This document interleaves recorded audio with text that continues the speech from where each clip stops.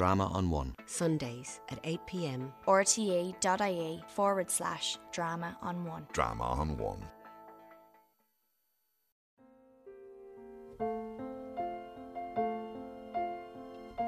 This week I'm with Fritz Senn, who has been in charge of the Zurich James Joyce Foundation since 1985.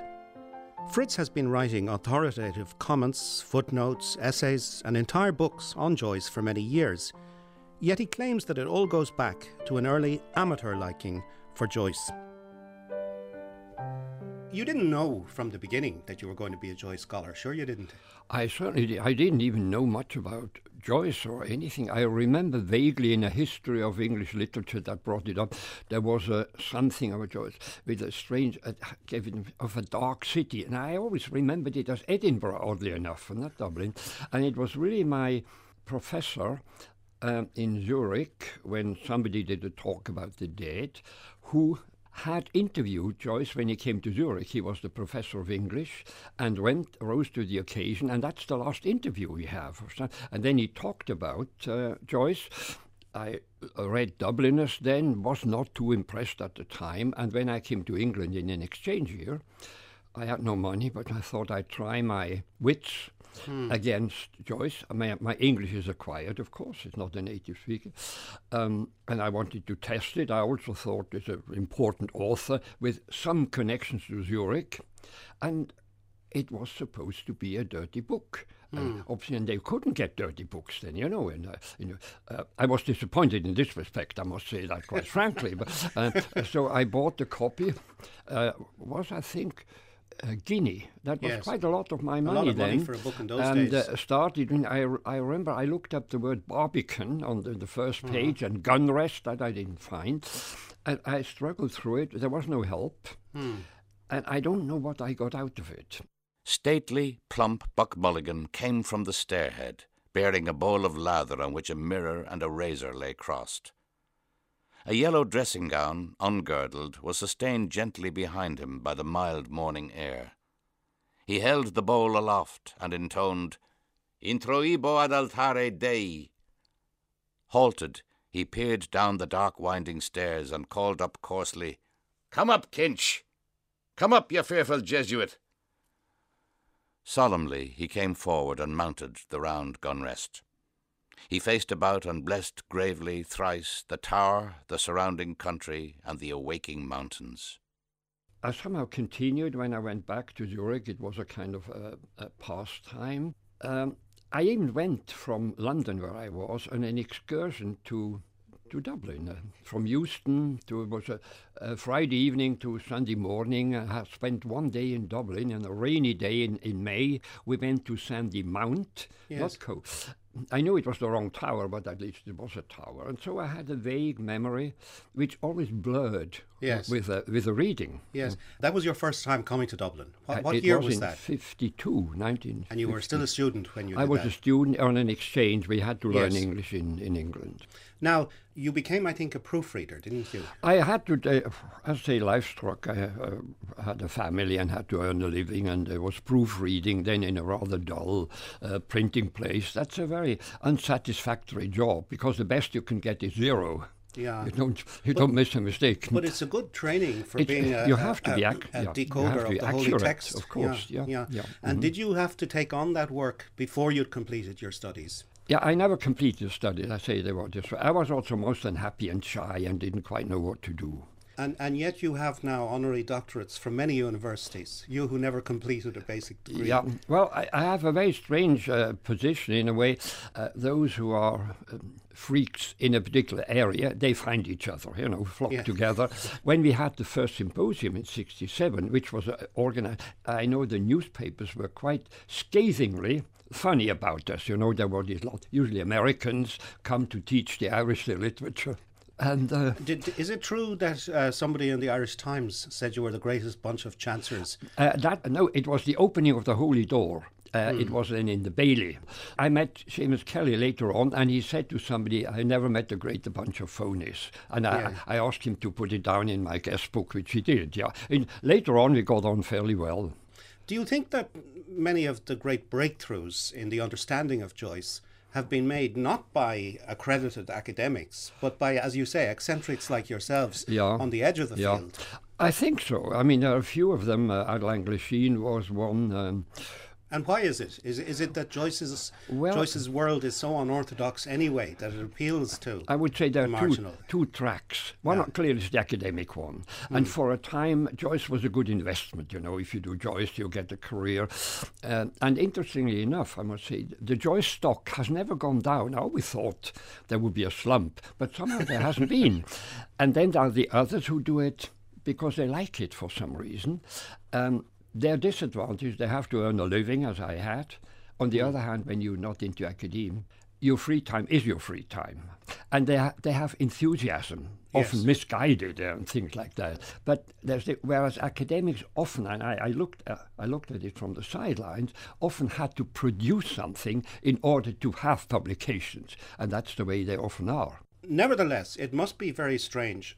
Whether you're a professional scholar in a prairie university in the United States or a proofreader in Zurich, it must be very strange trying to master all the nuances of Dublin life around 1904. I mean, that must have been a code that took some cracking. As they turned into Berkeley Street, a street organ near the basin sent over and after them a rollicking, rattling song of the halls. Has anybody here seen Kelly? Kelly?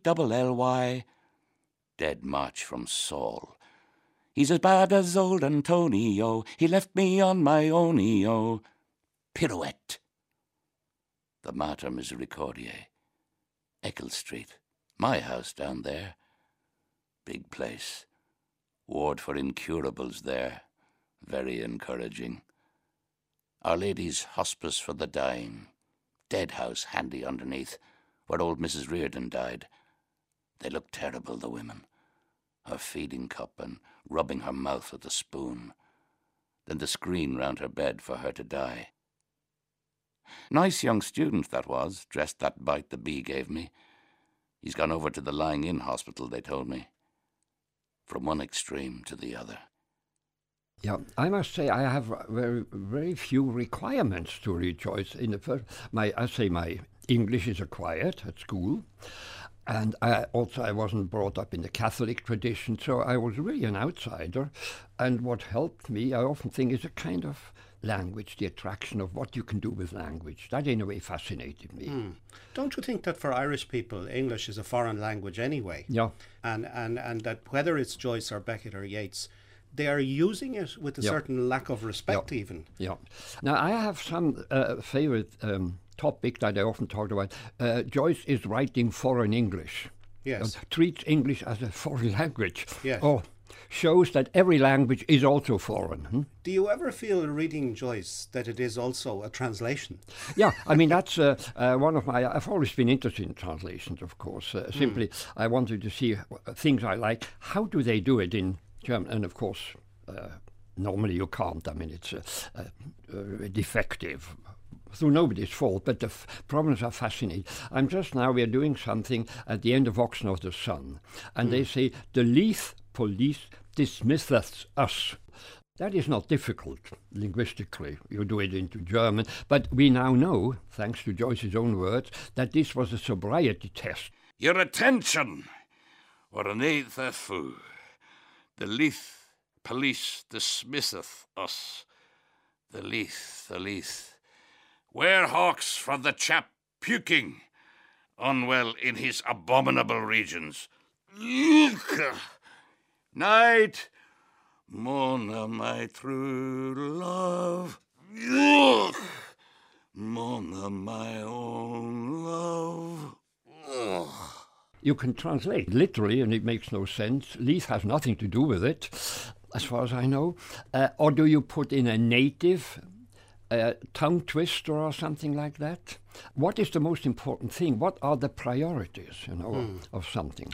Well, the Leith police dismisseth us, and you have the double S in the middle of dismisseth with the biblical TH. I suppose, I mean, it is a sobriety test, and that's why Joyce has it at the close of a chapter where everyone's pretty pissed. It's also, isn't it, to do with Hiberno English, that people like me are supposed, as a student once told me, not to be able to pronounce the TH sound. Irish people don't do that because we don't have it in Irish. yeah, I see. So, I mean, it's so complicated, even a single sentence. Yeah, like I mean, that. that's what interested me. Behind every thing, there's so much vibrations and things like that. And there's always something more. As I say, I didn't know that about the age thing. Yeah. A number of the more hostile English critics, like F.R. Leavis, have said that, yes, Joyce is obsessed by language in the ways we're both agreeing. But the problem is that the text develops only at the instigation of language and not from the pressure of felt experience. I never felt that. And I do this in Zurich when people are afraid of, that we read it, to bring out the humanity. It's a very touching book. It is very sad, and it's wonderfully comical. And I feel myself, since I usually talk language, what I see in Joyce is a deep understanding of human failure. Now, a point came at which you gave up the proofreading and became, in a sense, a full-time I moved. I must say, I moved into a publishing house, then became an editor in a real publishing fiction, and I was comparing translation. But then, when I was actually in '82, they fired me. There was a restructuring. This was in the centenary of Joyce's birth. It was happened to be in the centenary, and it caused a bit of a stir at that time. And then some people tried to do something, and somehow approached the Swiss bank that had bought the James Joyce pub, that was Juris Bar. And then so they set up that Joyce Foundation in '85, which has now been going for 27 years. Yeah, and of course Joyce had lived key years during World War I, for instance, in Zurich, and ended up in Zurich at the latter stages of his life. Did you run into any oral tradition about Joyce in all your time talking about Of course, when Joyce died, I was 13 years old. By the way, I always hope somebody asks me, did you ever meet Joyce? And I can say, not yet. But, well, if there's reincarnation, you might both synchronize. If I come up with a story how I met him, you can't fault it, So, but I haven't come up with a good one yet. But if you were an Irish person, you would have met him many times. I know, obviously. Well, there's still time for him. And did you meet his son Giorgio? Yes, in 1966, the old grave, after 25 years, was used again, and they put up a statue in Zurich on Bloomsday 1960, and the whole family came. I'd like to ask you, Herr Sen, how yesterday's magnificent Bloomsday came about. For 25 years, Joyce has been buried in a little quiet, secluded grave in Flumpton Cemetery. Many people thought that this little grave did not do justice to Joyce's significance as a writer. So the City Council decided to erect a monument. The family of James Joyce had to be asked for approval, and Mr. George Joyce approved of the models, and finally a wonderful bronze statue of James Joyce could be dedicated. And a great day it was, and I think I credit to you and to everybody from the city of Zurich, and no blood flowed and no claws were on view. Donna McDonough was in Zurich, and John Garvin. And for the first symposium, '67, they invited Giorgio as the guest of honor. Yes. And then he came. He was always a bit gruff, not easily approachable. Do you think he found it difficult? He must have, being James Joyce's son. Yeah. I don't think it's easy to live in the genitive. Yeah, that's it. Especially when they're... And obviously had no interest in his father's work. I have told this quite often on Bloomsday in '67. We went out to the tower. It was a beautiful day, and we went on top, and he, with his loud voice, said, "Oh, it's very nice. Why are we here?" Oh, so we said, your father lived here. It's the first chapter of Ulysses. And then we ended up in Davy Burns. And again he said, "Why are we here?" It's strange to think of that scene at the end of the Circe chapter in Ulysses, where Bloom sees his own son reading what looks like a Hebrew book. And the son is oblivious of the father. It's almost like a forecasting image of what you just described. There's that. Against the dark wall a figure appears slowly, a fairy boy of 11, a changeling, kidnapped, dressed in an Eton suit with glass shoes and a little bronze helmet, holding a book in his hand. He reads from right to left inaudibly, smiling, kissing the page. Bloom. wonderstruck, calls inaudibly, "Rudy!" Rudy gazes unseeing into Bloom's eyes and goes on reading, kissing, smiling. He has a delicate mauve face. In his free left hand he holds a slim ivory cane with a violet bowknot. A white lambkin peeps out of his waistcoat pocket. Well, I mean, it's certainly true that Joyce said to Giorgio after the Easter Rising that someday they might go back to Ireland and wear the green. And Joyce added, of course, he would only go back to the country to be its first and foremost critic. They were, though, living in Zurich when the 1916 Rising happened.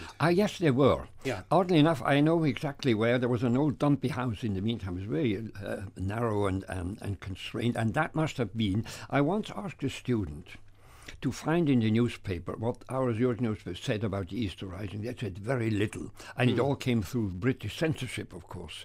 And we don't have any letter where Joyce asks about it, and yet he must have been worried. And he must have written to his family. Now, in the Joyce Centre in Zurich, you don't just have a huge collection of texts, which are, of course, a great service to the many students you offer scholarships to come and study with you there. You also have a museum of objects, don't you? We have objects. Well, we collect. I mean, Joyce is, on one hand, very realistic, of course. We have a biscuit tin, a Jacob's biscuit tin, maybe a later vintage, but still a genuine, so we can have Joyce in Olympics. This is like the biscuit tin the citizen threw we can Mr. play Bloom. Joyce in Olympics. Plumtree's potted meat. We have these jars and things like that. Where did you get all these things in the middle of Zurich? Well, I don't really know. Some things are picked up at flea markets. We even have, and that's not really in the book, but Sandoz, the exercises, dumbbells, gymnastic. Yes. Yeah. So, and I mean, Joyce was interested in these things. What is called popular culture now. I mean, that's the interesting thing that people don't know. It's not only high literature and Dante and all of it. It's also the music hall and everyday life and advertisements. I mean, Bloom is advertising, Stephen is teaching and perhaps writing, Molly is singing, and the daughter is a photographer. That's a very, very up-to-date profession for 1904. Do you think, I mean, on that point, that one of the things Ulysses does for a reader is helps him or her to decode the city through images, through advertisements, through handbills and newspapers? That the city is, as someone said once, a language city now. And this book is a training, really, in how to deal with all those media. Yeah, I mean, one thing is also Joyce was really the first who put the city, the modern city, on the map. Now, the mere fact that in 2004, on the Sunday before the whole thing, that O'Connell Street was closed off and Dennis served us basically on the basis of one line in the book. I mean, that's the loaves and fishes, after all. Huh? Yeah, 10,000 Bloomsday breakfasts. Yeah, and I mean, that somebody could do that, or to raise the price of soap, have basically an economic effect. It takes something. It does, and as I say, there are lots of writers, and you can have dissertations, but if you become an object of kitsch, an ashtray or a T-shirt, that's also success in some way. I think so. I remember going in to town that morning, and there was an ad on my bus stop in Clontarf, and it had a very thin-looking Joyce who didn't look like he had himself tucked into a lot of Bloomsday breakfasts, but he was spearing the sausage and saying, "And yes, I will," I said, yes, Okay. which was a transposition of another moment. Nothing to do with food when that line was first written. A kidney oozed blood gouts on the willow-patterned dish. The last. He stood by the next-door girl at the counter. Would she buy it too? Calling the items from a slip in her hand. Chapped. Washing soda. And 1.5 pounds of Denny's sausages. His eyes rested on her vigorous hips. Woods, his name is. Wonder what he does. Wife is oldish. New blood, no followers allowed. Strong pair of arms, whacking a carpet on the clothesline. She does whack it, by George, the way her crooked skirt swings at each whack. And when you look at it closely, you see the vibrations of a very ordinary incident that otherwise you just look through. So you can really see the kind of everyday drama that's going on in all my life. I have often felt that kind of excitement, that male voyeurism in certain passages. Yet I've also heard feminist students in my classes say, well, this isn't doing anything for me. Do you think there's a sense in which Joyce, because he came out of a Dublin where men hung around mostly with other men, is a kind of male author in the end? Oh yes.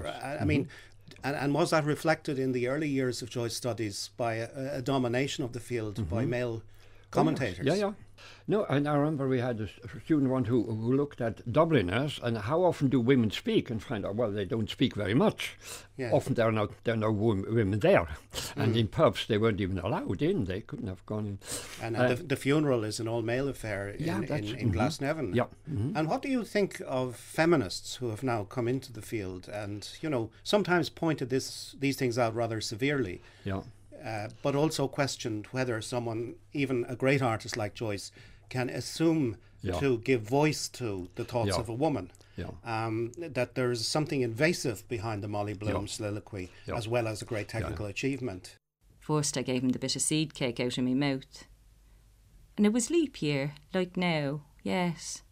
16 years ago, my God. After that long kiss I near lost me breath. Yes, he said I was a flower of the mountain, yes. So we are, flowers all, a woman's body. Yes, that was one true thing he said in his life. And the sun shines for you today, yes. That was why I liked him. Because I saw he understood or felt what a woman is. And I knew I could always get round him. And I gave him all the pleasure I could, leading him on till he asked me to say yes. And I wouldn't answer first, only looked out over the sea and the sky.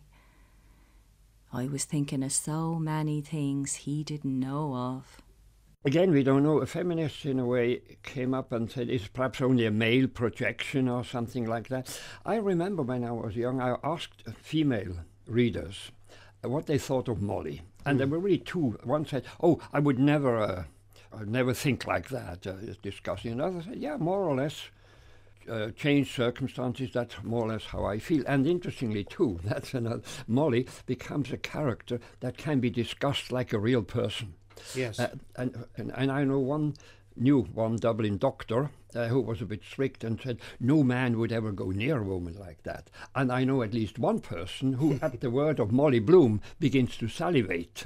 Yes. So it's a whole spectrum of emotions, and that's a creation after all. Yeah, no, that has often struck me too. There's a certain kind of male who finds it difficult to deal with Molly Bloom. I remember hearing of a performance given by the actress Fionnuala Flanagan of the soliloquy, in the course of which, quite properly, because it's in the text, she masturbated. Yeah. And it's not the first act of masturbation in the book.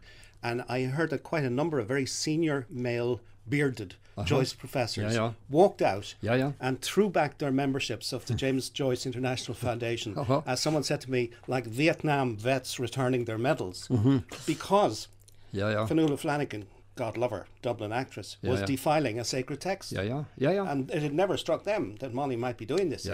Why can't you kiss a man without going and marrying him first? You sometimes love to, wildly, when you feel that way. So nice all over you, you can't help yourself. I wish some man or other would take me sometime when he's there and kiss me in his arms.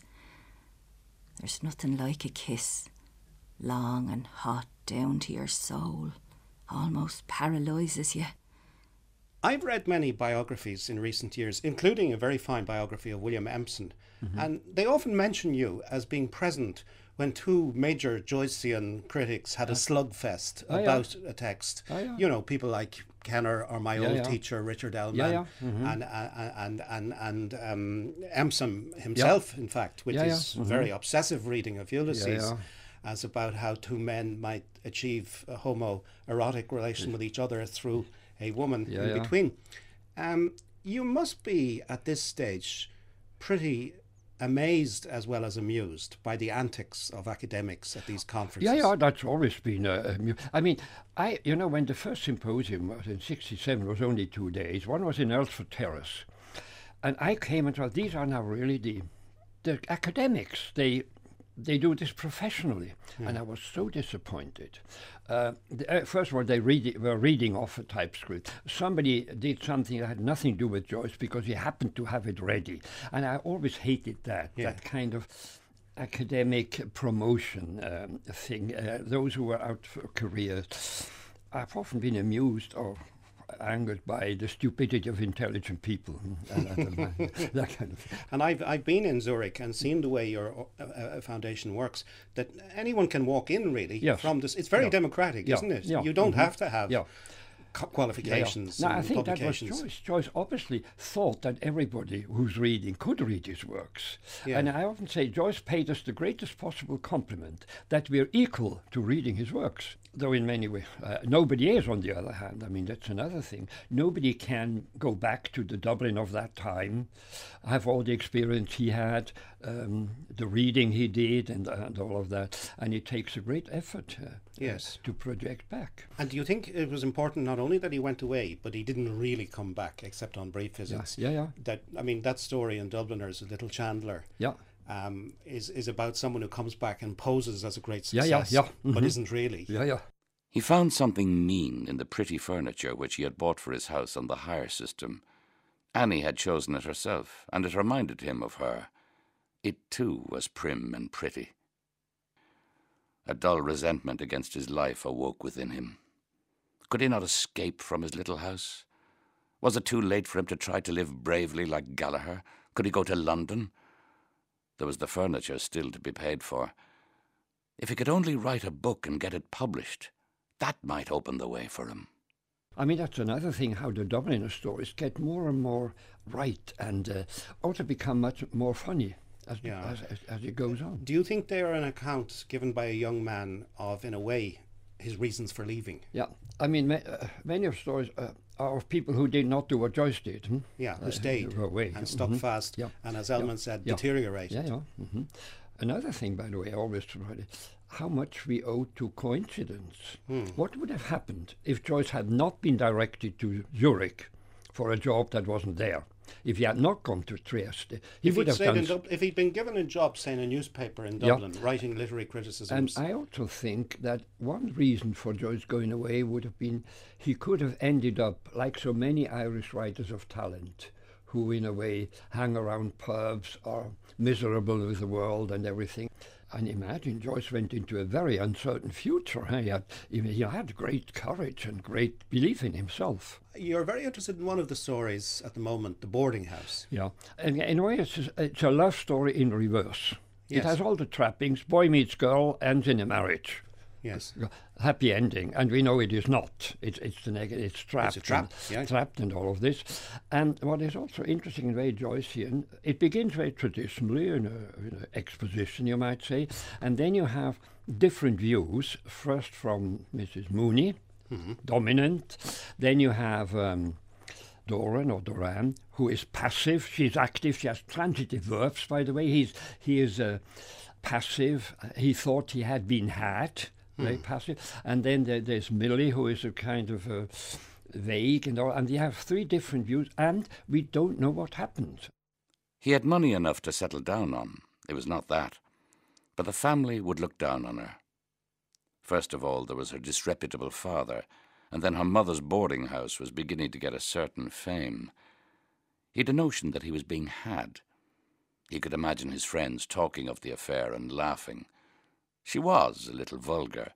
Sometimes she said, "I seen," and "if I had have known." But what would grammar matter if he really loved her? He could not make up his mind whether to like her or despise her for what she had done. Of course, he had done it too. His instinct urged him to remain free, not to marry. Once you are married, you are done for, it said. I can't help remembering the fact that W.B. Yeats, after 7 or 8 visits to the poet Catherine Tynan, proposed marriage to her, simply because he felt the repeated visits left him with no other option. Yeah. And it was a very different world, wasn't it? I would think so. People could be trapped into a marriage who hadn't, in fact, done anything other than visit. The mere fact that they were in the same room together would be enough. So he could be punished for relatively little. Oh, yeah. And Joyce came out of that world of constraint, and yet he ran off with a woman he was not married to, who was herself utterly free in sexual terms, and maybe even voracious in her demands on him. Yeah, but later on, he turned and became respectable. That was also interesting, became very bourgeois. It wasn't the early Joyce then at the end. He really became respectable. Do you think he was frowning on a version of his earlier self? I don't quite know. Maybe we all turned that way. Fritz Senn, thank you very much indeed. James Joyce and Me was presented by Declan Kybert and the producer was Bernadette Comerford. The readings were by Barry McGovern and Anne-Marie Horan. The programme is made with the support of the Broadcasting Authority of Ireland. Drama on One. Sundays at 8 p.m. rte.ie/drama on one. Drama on One.